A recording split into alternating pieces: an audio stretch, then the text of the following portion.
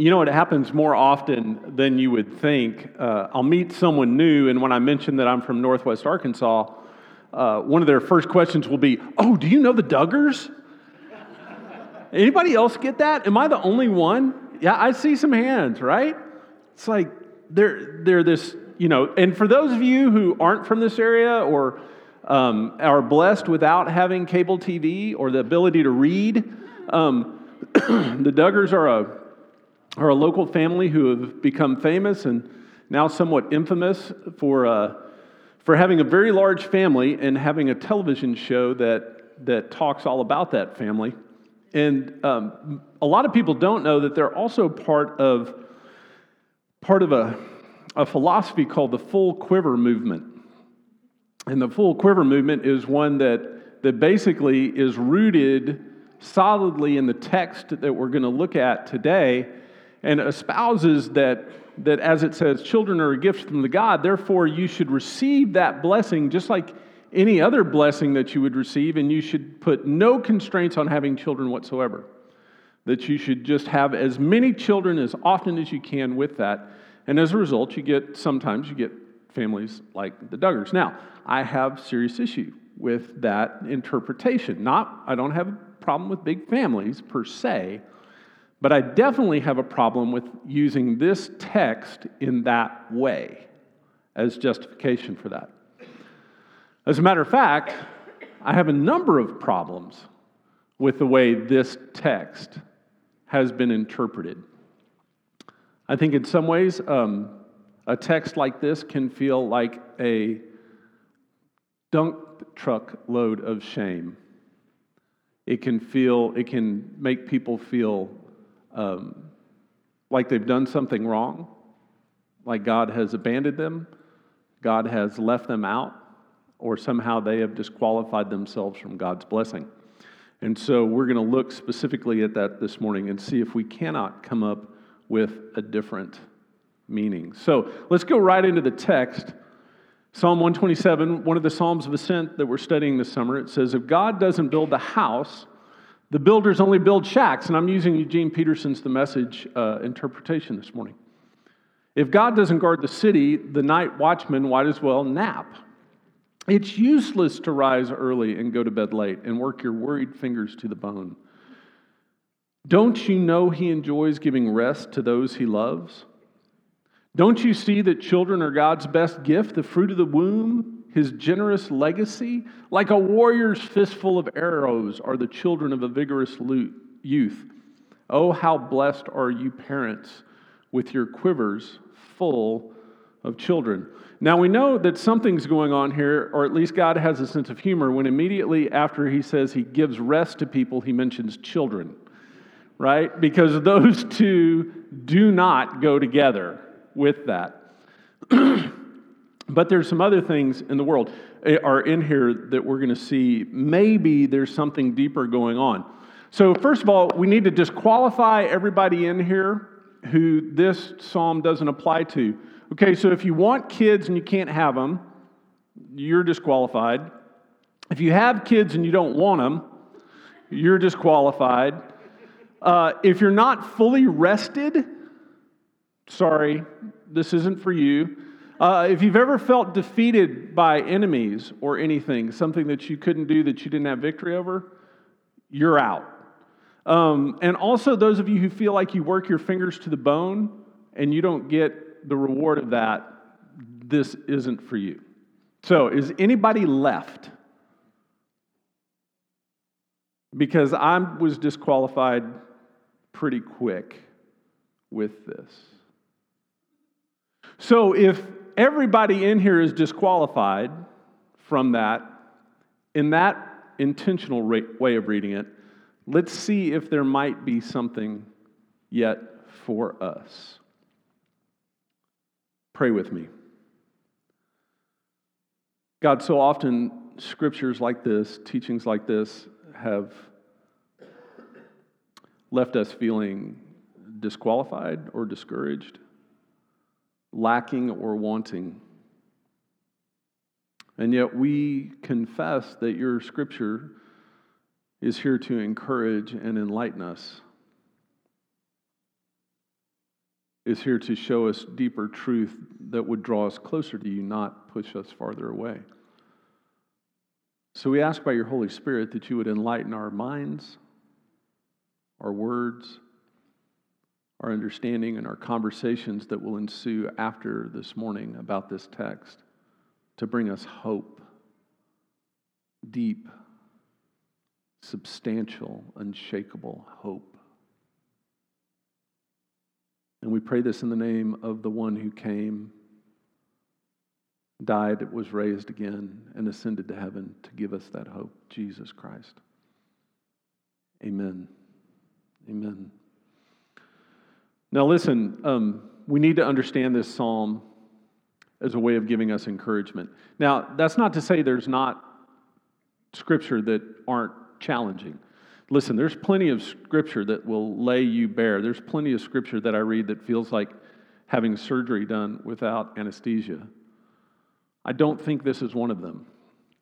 Again, the cultural context of this was a psalm that the people would sing as they were going up to the temple in Jerusalem as part of the festivities, as part of the feast.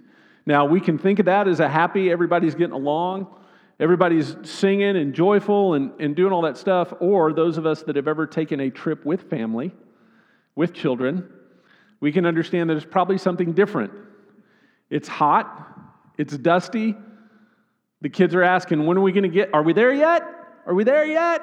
We're having to do meals on the road, the whole thing. And this song, I believe, is a way of giving context and encouragement in the midst of circumstances that don't necessarily line up to what the psalmist portrays with that. Another way that we need to understand this in the context of them going up is that when they use that word household, when it says, unless the Lord builds a house, don't think 3-bedroom, 2-bath, nice yard, something that Pete is offering out on his website with that. Don't think household with that. This household is more the idea of your extended family, of the people that you're responsible for, the people that you have influence with that. This is a different context. And then last, children. We think very differently of children in this day and age than previous generations and other cultures. Julie Isaac was very prescient in pointing out that children here were kind of the insurance policy. If you didn't have children at this day and age, and when you got older, you were done. So it was kind of an economic deal, as well as they loved their kids. They did, but there were some different things going on. So how do we understand this? How do we gain hope from what kind of seems like this perfect thing? Well, first of all, we have to understand what the psalmist is saying here. Unless the Lord builds the house. There's an idea that resonates with me in much of Scripture, and it's the idea of necessary but insufficient.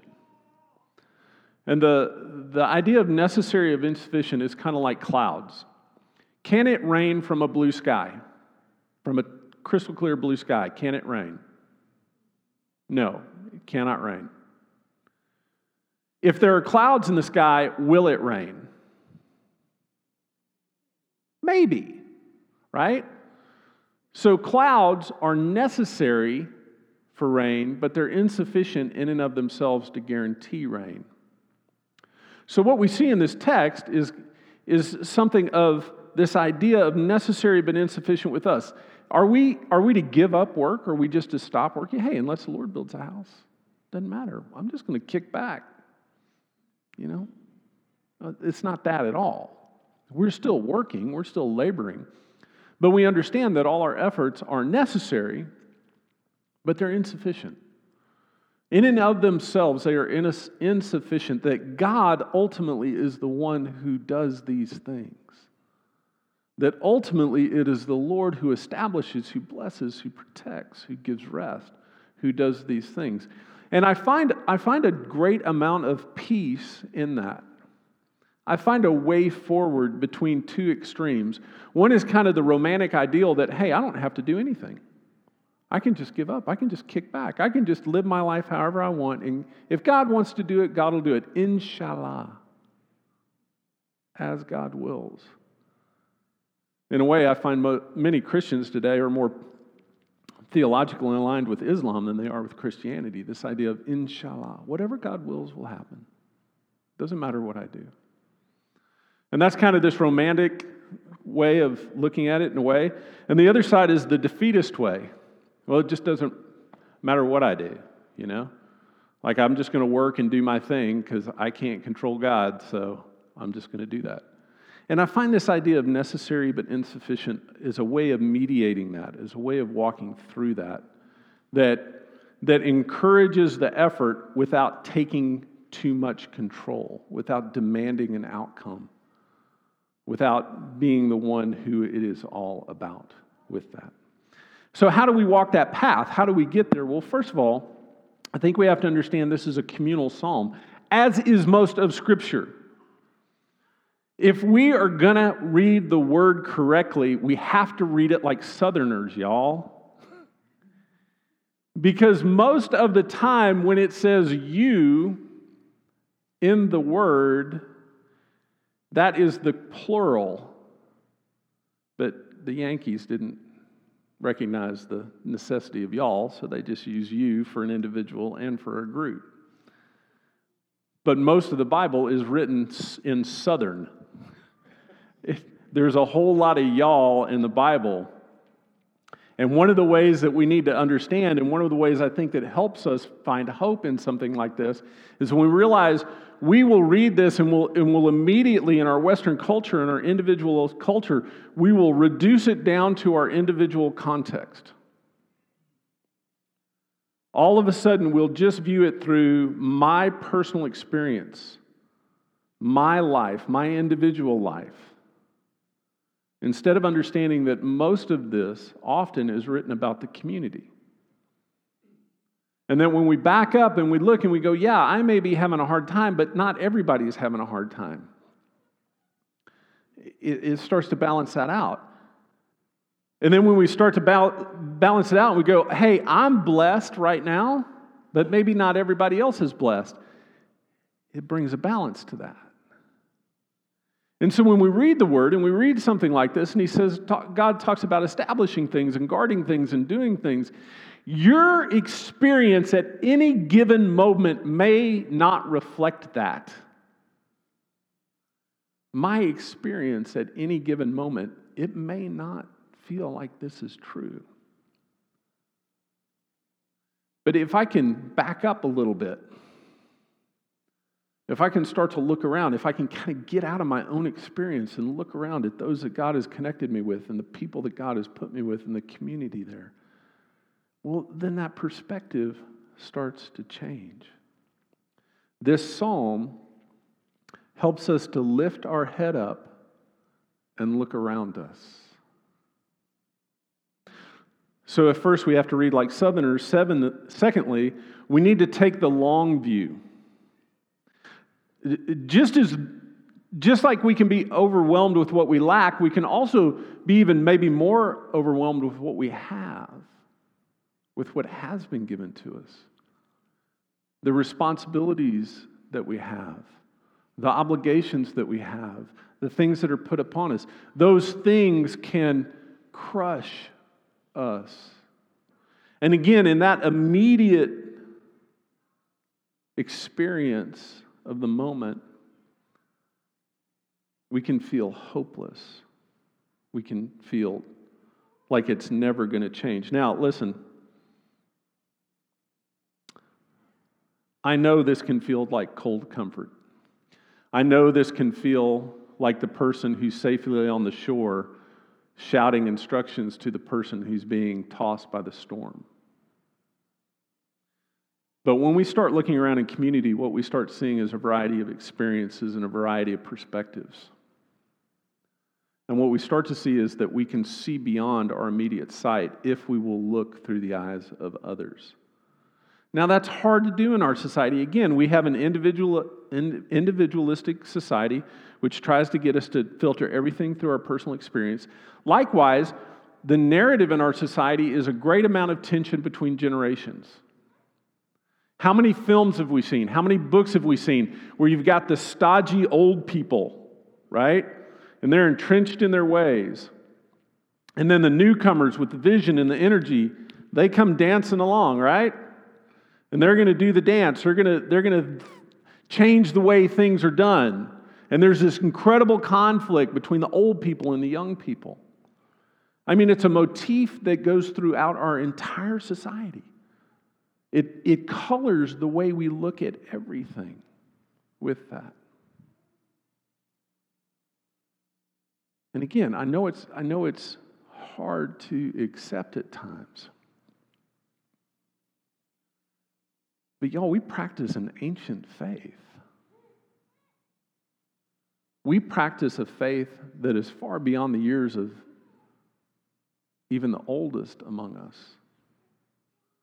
We practice a faith that has been handed down generation to generation. We practice a faith that is the collective wisdom of thousands and thousands of years.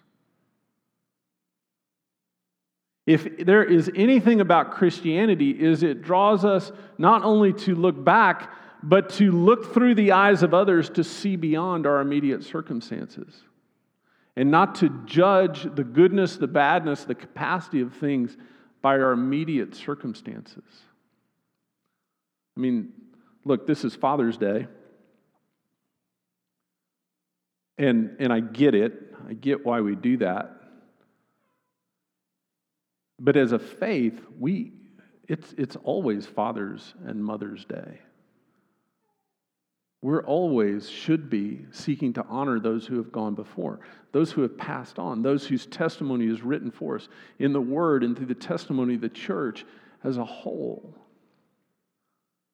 And this psalm is calling us to understand that how we feel right now won't last forever. That as bad as it seems, we won't feel this way forever. And as good as it seems like it's going to be, there will be challenges ahead. This psalm helps us lift up our heads and look a long way down the road, even into eternity. Last, there are things that threaten us. Whether it's people or situations, we all have enemies of one sort or another. For some, they seem far off. They seem momentarily at bay. For others of us, they seem to be kicking down the door and threatening to overwhelm us at this very moment.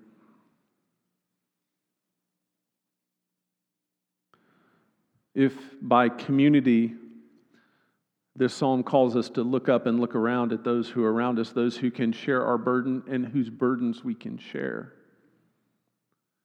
And if it calls us to take the long view, to look way beyond our immediate circumstances, to look generationally into the future and understand our present task and obligations and work as something that will bear fruit. It will bear fruit in the long run.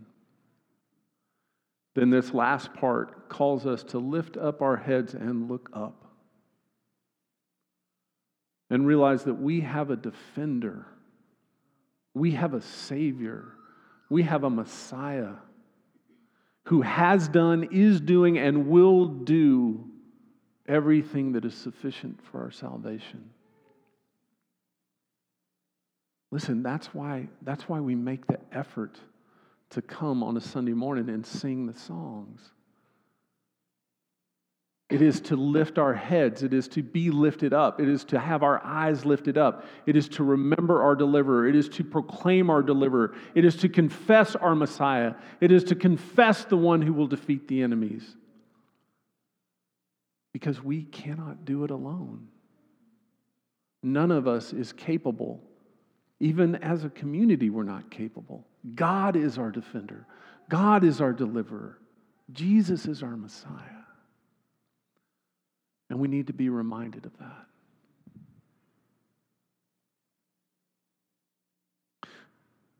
This psalm, then, as we understand it in this context, not as justification for some extreme